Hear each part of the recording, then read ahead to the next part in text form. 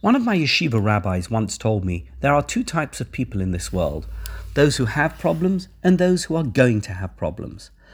A depressing sentiment, to be sure, but as we all know only too well, forearmed is forewarned. One of the classic human ways of dealing with problems is to run away from them.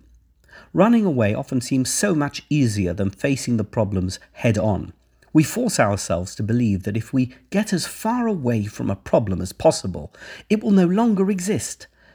And there are quite a number of different methods of running away: denying the problem exists, minimizing it, making excuses, blaming others, or occasionally actually removing oneself from the place where the problem is happening and going to a different place.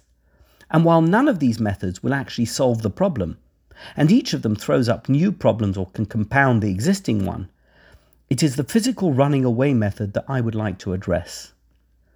There is a lot of material out there charting attempts by those going through major life crises who then move to a different neighborhood or city so that they can get away from the problems that have so blighted their lives.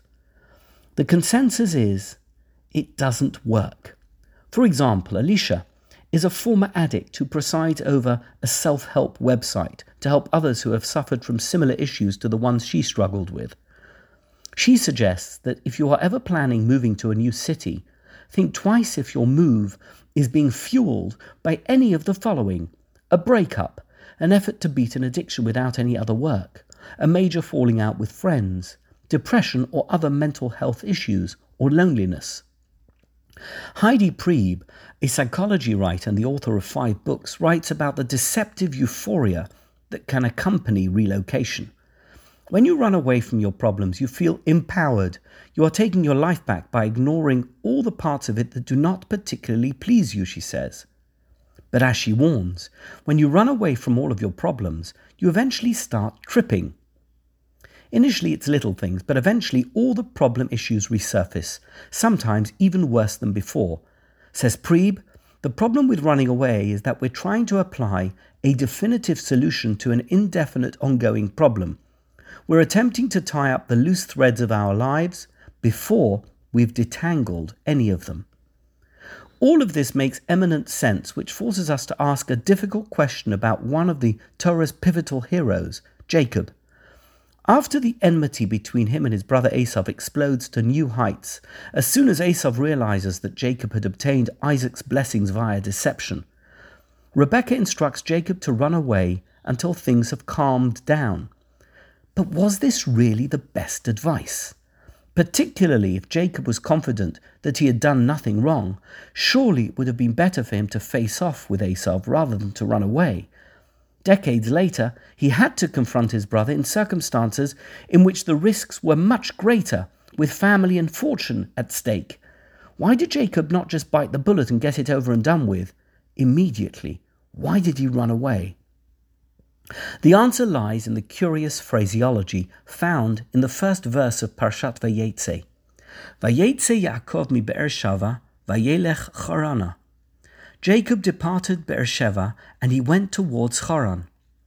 Jacob's departure for Haran had already been recorded a few verses earlier, so why the sudden mention of the fact that he was leaving Beersheba, and why juxtapose that with his heading in the direction of Haran?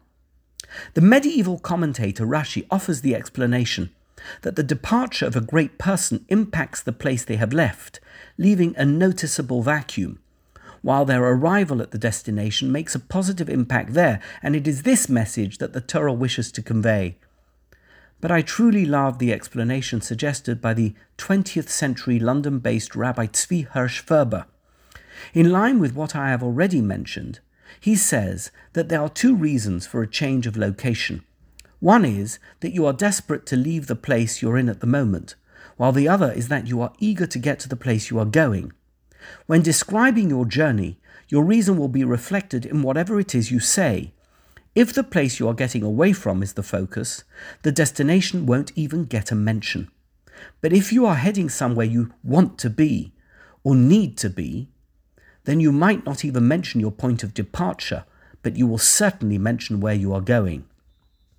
Rebekah advised Jacob to escape Esav's wrath. Perhaps she felt guilty for having put her favoured son into this life-threatening situation. But Isaac was wiser. and seems to have intuitively understood that running away is unhealthy, a soul-destroying journey into emptiness and potentially even further misery. For this reason, Isaac called Jacob in to see him, instructing him to travel to his uncle Laban's home in Haran to find a wife. By giving the relocation a purpose, Isaac understood that the negative aspect of running away could be mitigated. It is this that is reflected in the opening verse of Vayetze. Jacob was doing two things by embarking on this journey. He was getting away from his fratricidal brother, but he was also going to build a family and a livelihood, and was focused on a positive future. Consequently, he was both leaving Beersheba and he was heading towards Haran, which is why both places merited a special mention. Our own lives can sometimes require a time out from places or people that are harmful, but unless the space that is created by this time out is filled with positive aspirations and meaningful self-improvement, running away will never resolve anything.